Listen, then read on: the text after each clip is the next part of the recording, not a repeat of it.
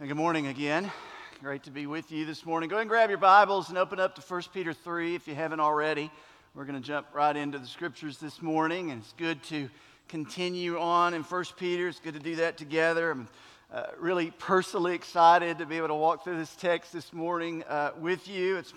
I've been wrestling personally with it this week, and glad to be able to come and share some of these things with you this morning. But we're reading through 1 Peter together as a church. If you haven't jumped in on that, it's not too late. Reading plans are available. Encourage you to just read along through this great epistle of Peter with your church family. Continue to teach through 1 Peter. Got a couple months left. That's going to carry us through June. Then we'll pick up 2 Peter in the fall. So that's kind of where we're headed as a church. But just want to remind you, before we jump into verse 18, what is the big idea and what's going on in the letter of 1 Peter? It's always good to remember the context of what you're getting ready to read. Remember, Peter is writing a letter to a group of people that he calls elect exiles. Elect exiles. It's these group of believers who are scattered throughout the Roman world. And here's what helps me. They've been born again by God out of the world, so to speak, spiritually, but they're very much still living in the world. So the timely drumbeat of 1 Peter for you and for me and for them as well 2,000 years ago, the drumbeat of 1 Peter really is this: how do we live faithfully in this fallen world that's not our home? Now, I don't know about you, but that is a timely message that I need to hear on a regular basis. 5 chapters of Peter is walking us through that. How do we live faithfully today as those chosen out of this world by God's grace, yet He's chosen to very much leave us here for a purpose? How do we live faithfully when this is not our home? And there are times, there are seasons, and there are moments where this world very much doesn't feel like our home at all. Can anybody relate to that? That's exactly where these believers in the time of 1 Peter were. They were following Jesus faithfully, and they were experiencing difficulties. Now, Peter, this is just a quick review, but Peter reminds them of some realities of exile, meaning here's some realities when we're living in a place that's not ultimately our home. We're waiting to be home as citizens of heaven, but we're called to live faithfully here until then. Throughout this book, he's reminded them of some realities. I'll just give you these very quickly. He said, one reality of exile is this: fix your hope. Peter says back in chapter 1, remember this? Fix your hope not on things of this world that are going to pass by and are temporal. Fix your hope, he says, 1 Peter 1:13. Set your hope, fix your hope fully on the grace that's going to be brought to you at the revelation of Jesus Christ. Fix your hope on Christ and His promises and His grace. Fix your hope. He says another thing here. He says this over in chapter 2 and chapter 1. He says, we are to pursue holiness. In other words, there is a holiness that is to be true of our conduct, our lives, because Christ, who has called us, is holy. He's purchased our holiness. Our lives are to look different, we're to speak different, we're to be different, because we are different. Our conduct is to be different in this world. We're to pursue holiness. We're to submit to God-ordained authority. And as we live this way, here's what Peter reminds them and he reminds us, and this will help us where we're going this morning. Expect unjust treatment from the world. Over and over, there's this drumbeat, and you're hearing it if you're reading through 1 Peter. It's this: for the name of Christ, for the sake of Christ, because you are different, because you live countercultural lives, because you're pursuing holiness, because you've been called out of this world, because you submit to a greater master, expect unjust, unfair treatment. He goes on, he says this in 1 Peter 2:19, for this is a gracious thing. That's a perspective shifter. He says, this is a gracious thing. When mindful of God, one endures sorrows while suffering unjustly. Translation, expect to be treated wrongly at times, at seasons, in different stages, and to different degrees if we're going to follow Jesus faithfully in this fallen world. Expect it. And then he takes it another step and he says this is 1 Peter 3:9. As you're being treated unfairly, what's this? How are we to respond? 1 Peter 3:9. Do not repay evil for evil, reviling for reviling, but on the contrary, bless. Translation. If you're treated like dirt, you don't treat others like dirt. When you suffer loss for something, or you're passed over for a job for the sake of Christ, or the cool crowd doesn't necessarily invite you to all their things anymore, or whatever that is, at whatever moment someone treats you unfairly or unjustly, Peter says, you're never to repay evil for evil, but instead be a blessing. And in that, he goes on, we saw this last week, 1 Peter 3:15. And you know what they'll do? They'll say, hey, tell me about the hope that is within you. Something different about you. He says these are some ways that we live in this time of exile. Jesus followers living in this fallen world, living countercultural lives, can expect to suffer unfair, unjust treatment. Now listen, in various forms, various seasons, to various degrees, at various times in our lives for the sake of Jesus. That may be mere criticism. That may be a sense of being left out.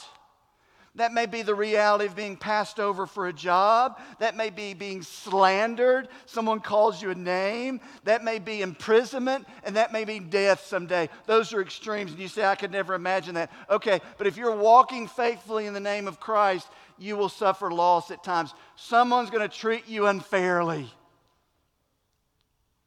How do you respond? Peter says, expect it, and we never return evil for evil. Now, that brings us to 1 Peter 3:18. Because the drumbeat of what Peter is saying, and I want you to get this, he's going to link the unjust suffering of Jesus to how we are to respond when we're treated unjustly right now, day in and day out.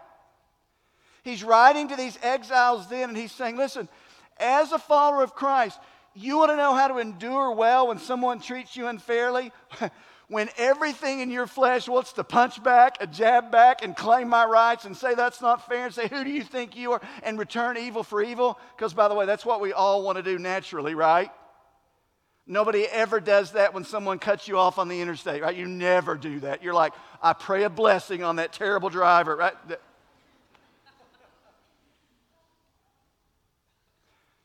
Christ in us enables us to respond in a supernatural way.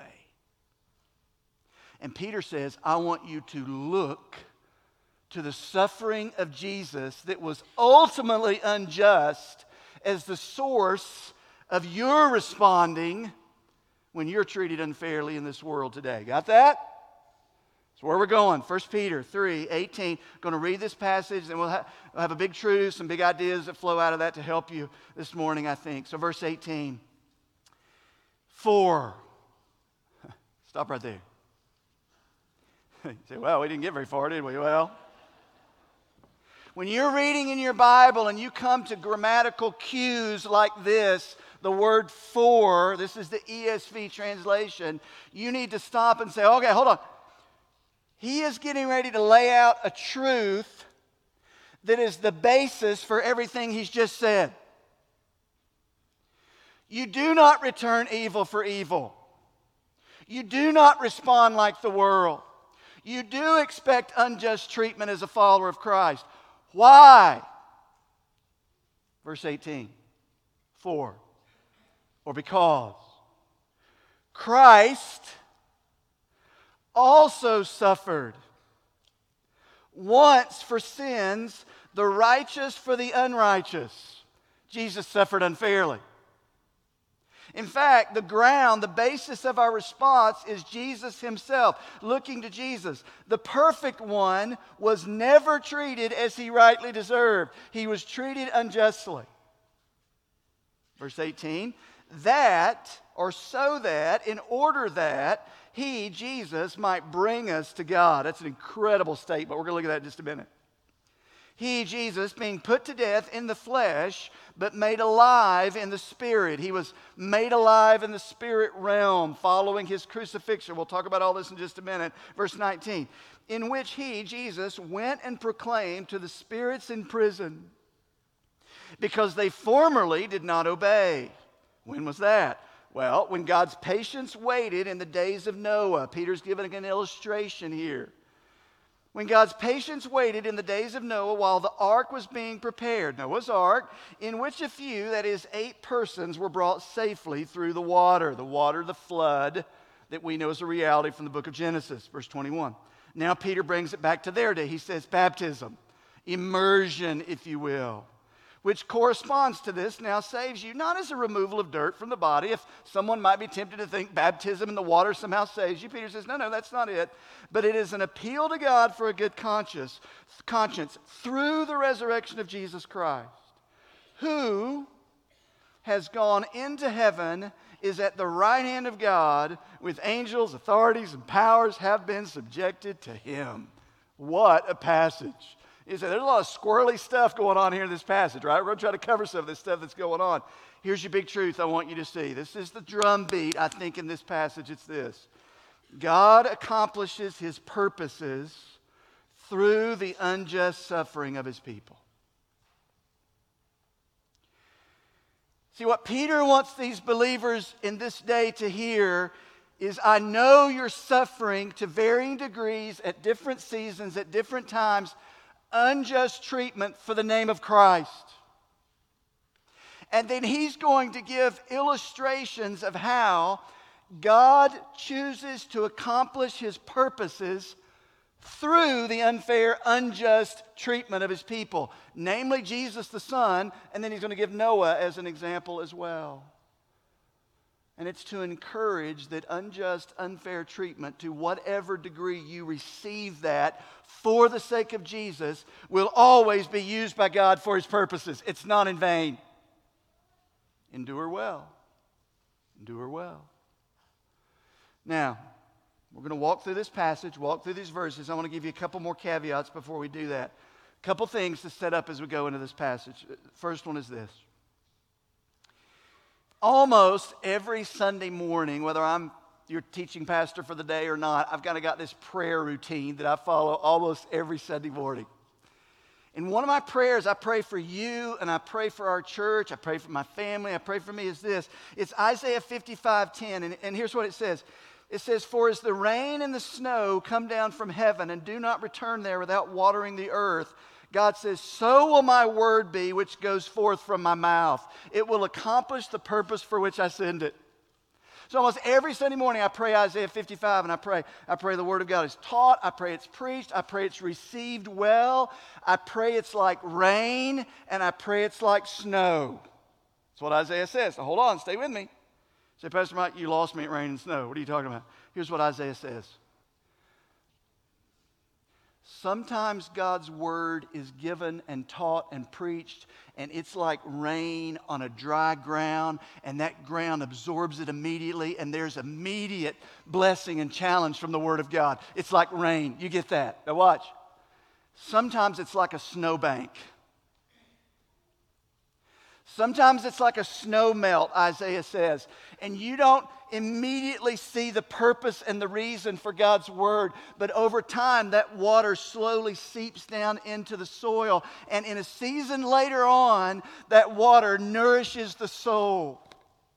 You say, you may be in a season right now that everything is cool. You're not experiencing any unjust suffering. You can't even imagine what that is. But there may be a day you need the snow melt of the Word of God to know how to rightly endure when you're being treated unfairly for the sake of Jesus. Some of you may need the rain of this passage right now. Some of you, it may be a week, a month, a year. But I assure you, if you're going to rightly name the name of Jesus and walk faithfully in this fallen world, we need to know how to rightly endure well when we are treated unjustly. Because that's the world we live in. So that's my prayer almost every Sunday morning. Lord, send out your word. Let it accomplish the purpose for when it was sent. Might be rain now. It might be snow, and it trickles down into our soul over time. Now, big truth. God accomplishes his purposes through the unjust suffering of his people. Let's dive down into this text and see if we can dig out some great truth here that God has for us this morning. I'll give you a few big ideas. Here's your first one. The unjust suffering of Jesus fully paid the price for sins. Peter's going to state here very clearly in verse 18, God accomplishes his purpose through unjust suffering. He gives an example.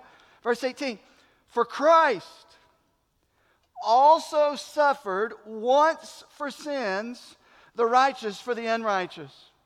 Peter says, you want an example of someone suffering unjustly and accomplishing the purposes of God. It is Christ on the cross. He says, for sins. Jesus, the perfect, sinless one, unjustly suffered like a convicted criminal. He was treated unfairly. He suffered once, Peter says. Why does Peter say it that way? Because Peter is drawing back to the priestly understanding in the Old Testament sacrificial system. If you know anything about the Old Testament sacrificial system, you read in the Old Testament, for the sacrifice of sins, symbolically the priest, day after day, week after week, year after year, would have to go slay the animals. That didn't take away sin. It was a picture. But they did it over and over and over. Peter says, but now Jesus has come once. And he's died once. Because in that one worthy sacrifice, unjustly being treated and dying as a criminal, he has paid the price, our sin debt, for all time. In his mind, I hear Hebrews chapter 10 maybe going off in Peter's mind. It says this, and every priest stands daily at his service, offering repeatedly the same sacrifice, which can never take away sin. Verse 12, but when Christ had offered for all time a single sacrifice for sins, he sat down at the right hand of God. Why? Because he was tired? Nope. To declare it's done. Everything necessary to atone for the sins of fallen humanity has been paid in Christ. Verse 14 of Hebrews, for by a single offering he has perfected for all times those who are being sanctified. Hallelujah, what a Savior. And Peter then is taking that to those exiles in that day and saying, look, God in his sovereign hand used the unjust suffering of the Christ, of Jesus, to carry out his eternally significant purposes. Your suffering is not in vain. Your unjust treatment is not meaningless. Your loss, your being passed over, whatever that is not in vain. The unjust suffering of Jesus fully paid the price for sins. Next, we get truth quickly. Look at verse 18 again. Not only that, we see another thing. The unjust suffering of Jesus brings us to God. This is just an incredible statement, verse 18. For Christ also suffered once for sins, the righteous for the unrighteous, the just for the unjust, the innocent for the guilty, if you will, that he might bring us to God. Wow. Now, if you circle in your Bible and you star in your Bible and you mark stuff, man, you need to mark verse 18 and memorize this sucker, because here's the gospel of verse 18. He suffered for our sins once so that he might bring us to God. Now listen, that word bring, if you were to do a word study and you were to go to Blue Letter Bible or some of those tools that are available, you say, help me understand this word. What does this word mean? Here's what the word means. Bring. It means in this context to lead or bring to introduce, to provide access for, to bring about a right relationship. I love this. To render one acceptable. So through the suffering of Christ, the unjust suffering, And the death of Christ once for our sin, we are now, by faith, those who repent and turn of sin and embrace Christ and Christ alone, we are now brought to God. We are presented by Christ as acceptable to the Father. We are welcomed into His presence. We are introduced to communion with God. We are being made like Christ, and we have an eternity that is secure in the Son forever and ever. And watch this, all of that came about through the unjust suffering of Christ on the cross. God accomplishes His purposes through unjust suffering in this fallen world. That is of immense encouragement to these believers in that day. I hope that is of immense encouragement to you. These elect exiles suffering unjustly are called to look to Jesus and know that God accomplished His purposes through the unjust suffering of His people. No more clearly seen than looking to the perfect, innocent one, Jesus, who suffered like a guilty man for you and me, but in that accomplished God's perfect purposes of redemption. Your unjust suffering, what you and I might suffer, what you and I might lose simply for the sake of the name of the Lord Jesus, is absolutely worth it, and God will accomplish His purposes through it. Amen? That's the drumbeat of this passage. So Jesus, the unjust suffering of Jesus paid the price for sins. The unjust suffering of Jesus brings us to God. Let me give you a third thing quickly. The unjust suffering of Jesus secured victory over the demonic powers. Now we're going to continue on down to verse 18 through the rest of this passage. And again, it gets a little squirrely. At the end of verse 18, it says something happened. Jesus did something. And I'll just say, as we go into this passage, it is easily one of the top 5 most argued passages in the Bible. When I was in seminary years ago as a student, we did a few things in seminary too. One, we played a lot of ping pong. That's what seminary guys did. Second thing is we sat around and argued about stuff we really didn't know what we were talking about. This was one of those texts we argued about. What do you think this means? What do you think that means? Well, I don't know. Here's what I want you to hear this morning. Context, context, context. You don't understand what a passage means if you take it out of its context. And also, you interpret somewhat difficult, obscure passages by the more clear ones in the Bible. The context here is unjust suffering. What goes on? End of verse 19. But Jesus, being put to death in the flesh, was made alive in the Spirit. The Bible is speaking here of the literal physical death that Jesus endured. On the cross, Jesus physically died. He didn't get sick. He didn't swoon. He didn't faint, as some people want to say. He experienced a physical death on the cross to pay for our sins. Then it says he was made alive in the Spirit. This seems to be some post-crucifixion activity in the spirit realm.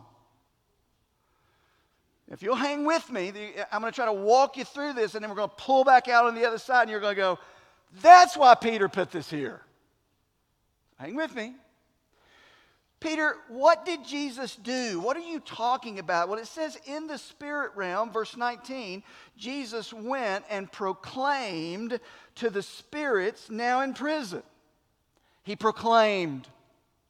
Post-crucifixion, somewhere it seems between the crucifixion and the physical resurrection, he went and proclaimed a message. He made an announcement. It was a declaration. It wasn't an invitation, but it was a declaration of a reality. Who did he do this to? Where did he go? Well, he tells us. He says, to the spirits now in prison. Oh, that clears it up, Pastor Mike. I get that. I don't. What does that mean? Scripture interprets Scripture. 2 Peter 2, 4 through 5 helps us. Same author, same situation, gives us a little more. He said, 2 Peter 2, 4, 5, I'll just read it. You have to look there. For if God did not spare the angels when they sinned, but cast them into hell and committed them to the chains of gloomy darkness, but kept them until judgment. He's speaking of angels here. So when the Bible uses the word spirit here, it's not talking about human spirits. It's talking about evidently angelic beings. Now, let me give you a little angelology this morning, right? Number one, angels are real. They exist. I don't have one that sits on my shoulder. They're not fluffy little cotton balls floating around. They're mighty agents of God. There are two kinds of angels. There are holy angels and there are fallen angels. And we call these fallen angels demons. There are two kinds of demons. There are bound demons who are locked in a prison forever and ever. And there are loose demons who are out running around, carrying on the bidding of Satan. He's speaking to some bound angels. They were in prison, it says. Okay, So Jesus goes, makes a proclamation to these demonic forces who are bound. What in the world did they do? Stay with me. Why are they in prison? 1 Peter 3 answers it. Because, verse 20 says, they, the demonic forces, formerly did not obey. Okay, should be no surprise. Demons don't usually obey. They're like little kids, right? They don't normally obey. Like me, like you. Don't look so spiritual. This takes it to the next level. Verse 20.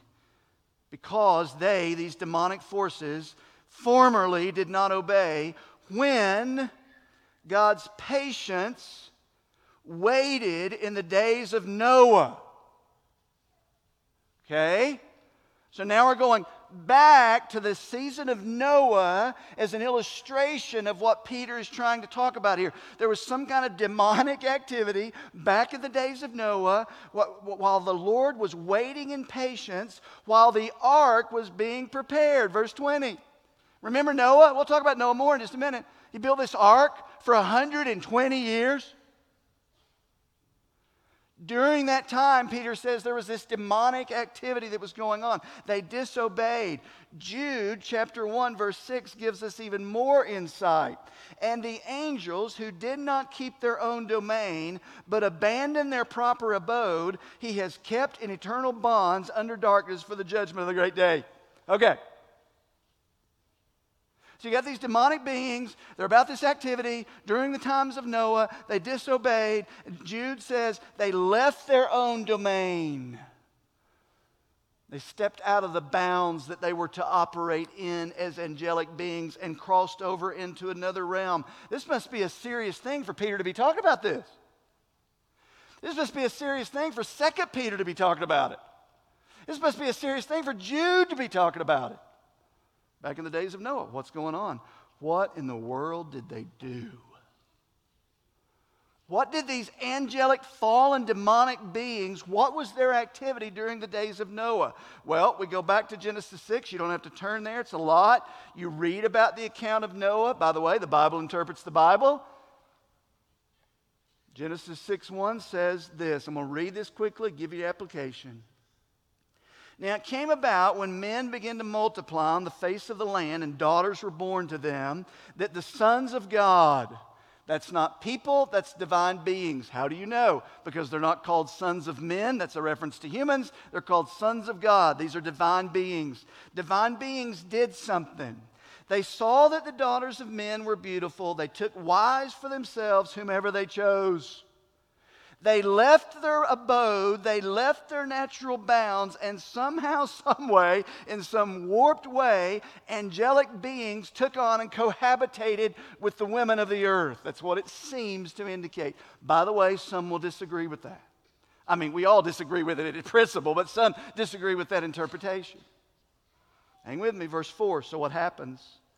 The Nephilim were on the earth in those days, and afterwards, when the sons of God came into the daughters of men, they bore children to them. So there was some kind of intermingling between demonic powers and the women in those days in Genesis chapter 6, and it evidently produced this half-demon, half-human line of people, Rosemary's Baby kind of thing, if you've seen that movie, and they began to walk upon the earth. Pastor Mike, what in the world is all this about? Hang with me. Why did they do this? And why is it in 1 Peter chapter 3 for us this morning? Here's why I think it's here. Now hang with me. What was going on in Genesis 6, the days of Noah and the activity of these demonic beings? Judgment was coming. The flood was coming. We know that from chapter 18 and 19 because it says, during the time of Noah, the ark was being built, and Noah was a preacher of righteousness, it says, and he was declaring, judgment is coming. And at the same time, there was a provision given by God of an ark that was to be built. You want to be delivered from the coming judgment, you run into, by faith, this ark prepared by God, and you will pass securely through death unto life. It's a picture of something greater. We'll get there in a minute. That's the message of Noah during that day, righteous Noah. At the same time, there was a false message being proclaimed, inspired by Satan himself, that said, what? Something like this. No. You don't need to listen to what God says. Judgment's coming, but you don't have to trust God's provision. There's another way. There's a better way in the flesh to avoid the coming judgment. And somehow this demonic forces cohabitated with women and created this race of superhuman. And here was the message. You will not die. You will be like God. Ever heard that message before? Genesis 3, same message. What's the point? Noah was a righteous man. He was the minority in his day. He was preaching a misunderstood message. He suffered for it, and these demons were about it. They were cast into prison because of their disobedience. And when Jesus was crucified, it seems that he went to this group and proclaimed the message of victory, that this message was proclaimed. God accomplishes his purposes through the unjust suffering of his people. You tried to thwart God's plan in the days of Noah, that never works. Faith in God's provision, even through the suffering of his people, will carry out my purpose. And it seems that that's here in this context of 1 Peter that Jesus, post-cross, went and proclaimed, no, God will always carry out his purposes, even if it's through death, even if it's through suffering. And that's to be an encouragement to those believers in that day. See that? That seems to be why this is here in this context. That there was a way to be delivered from a judgment other than God's provision was the false message of the day. But Noah stood against the false message of the day and evidently suffered for what he stood for. He was in the minority, but the suffering of God's people carried out God's provision, and he built an ark, and some were saved through the judgment. Noah suffered, evidently. And that's the theme that Peter wants the believers to hear from the example of Noah. Now, that's a lot, but Peter's not finished. Look back at verse 21. So, Peter, you gave us this illustration about Noah and the ark and all that. What is the point of all that? Well, he comes to verse 21, and listen to what he says here. This is incredible. He says, Now,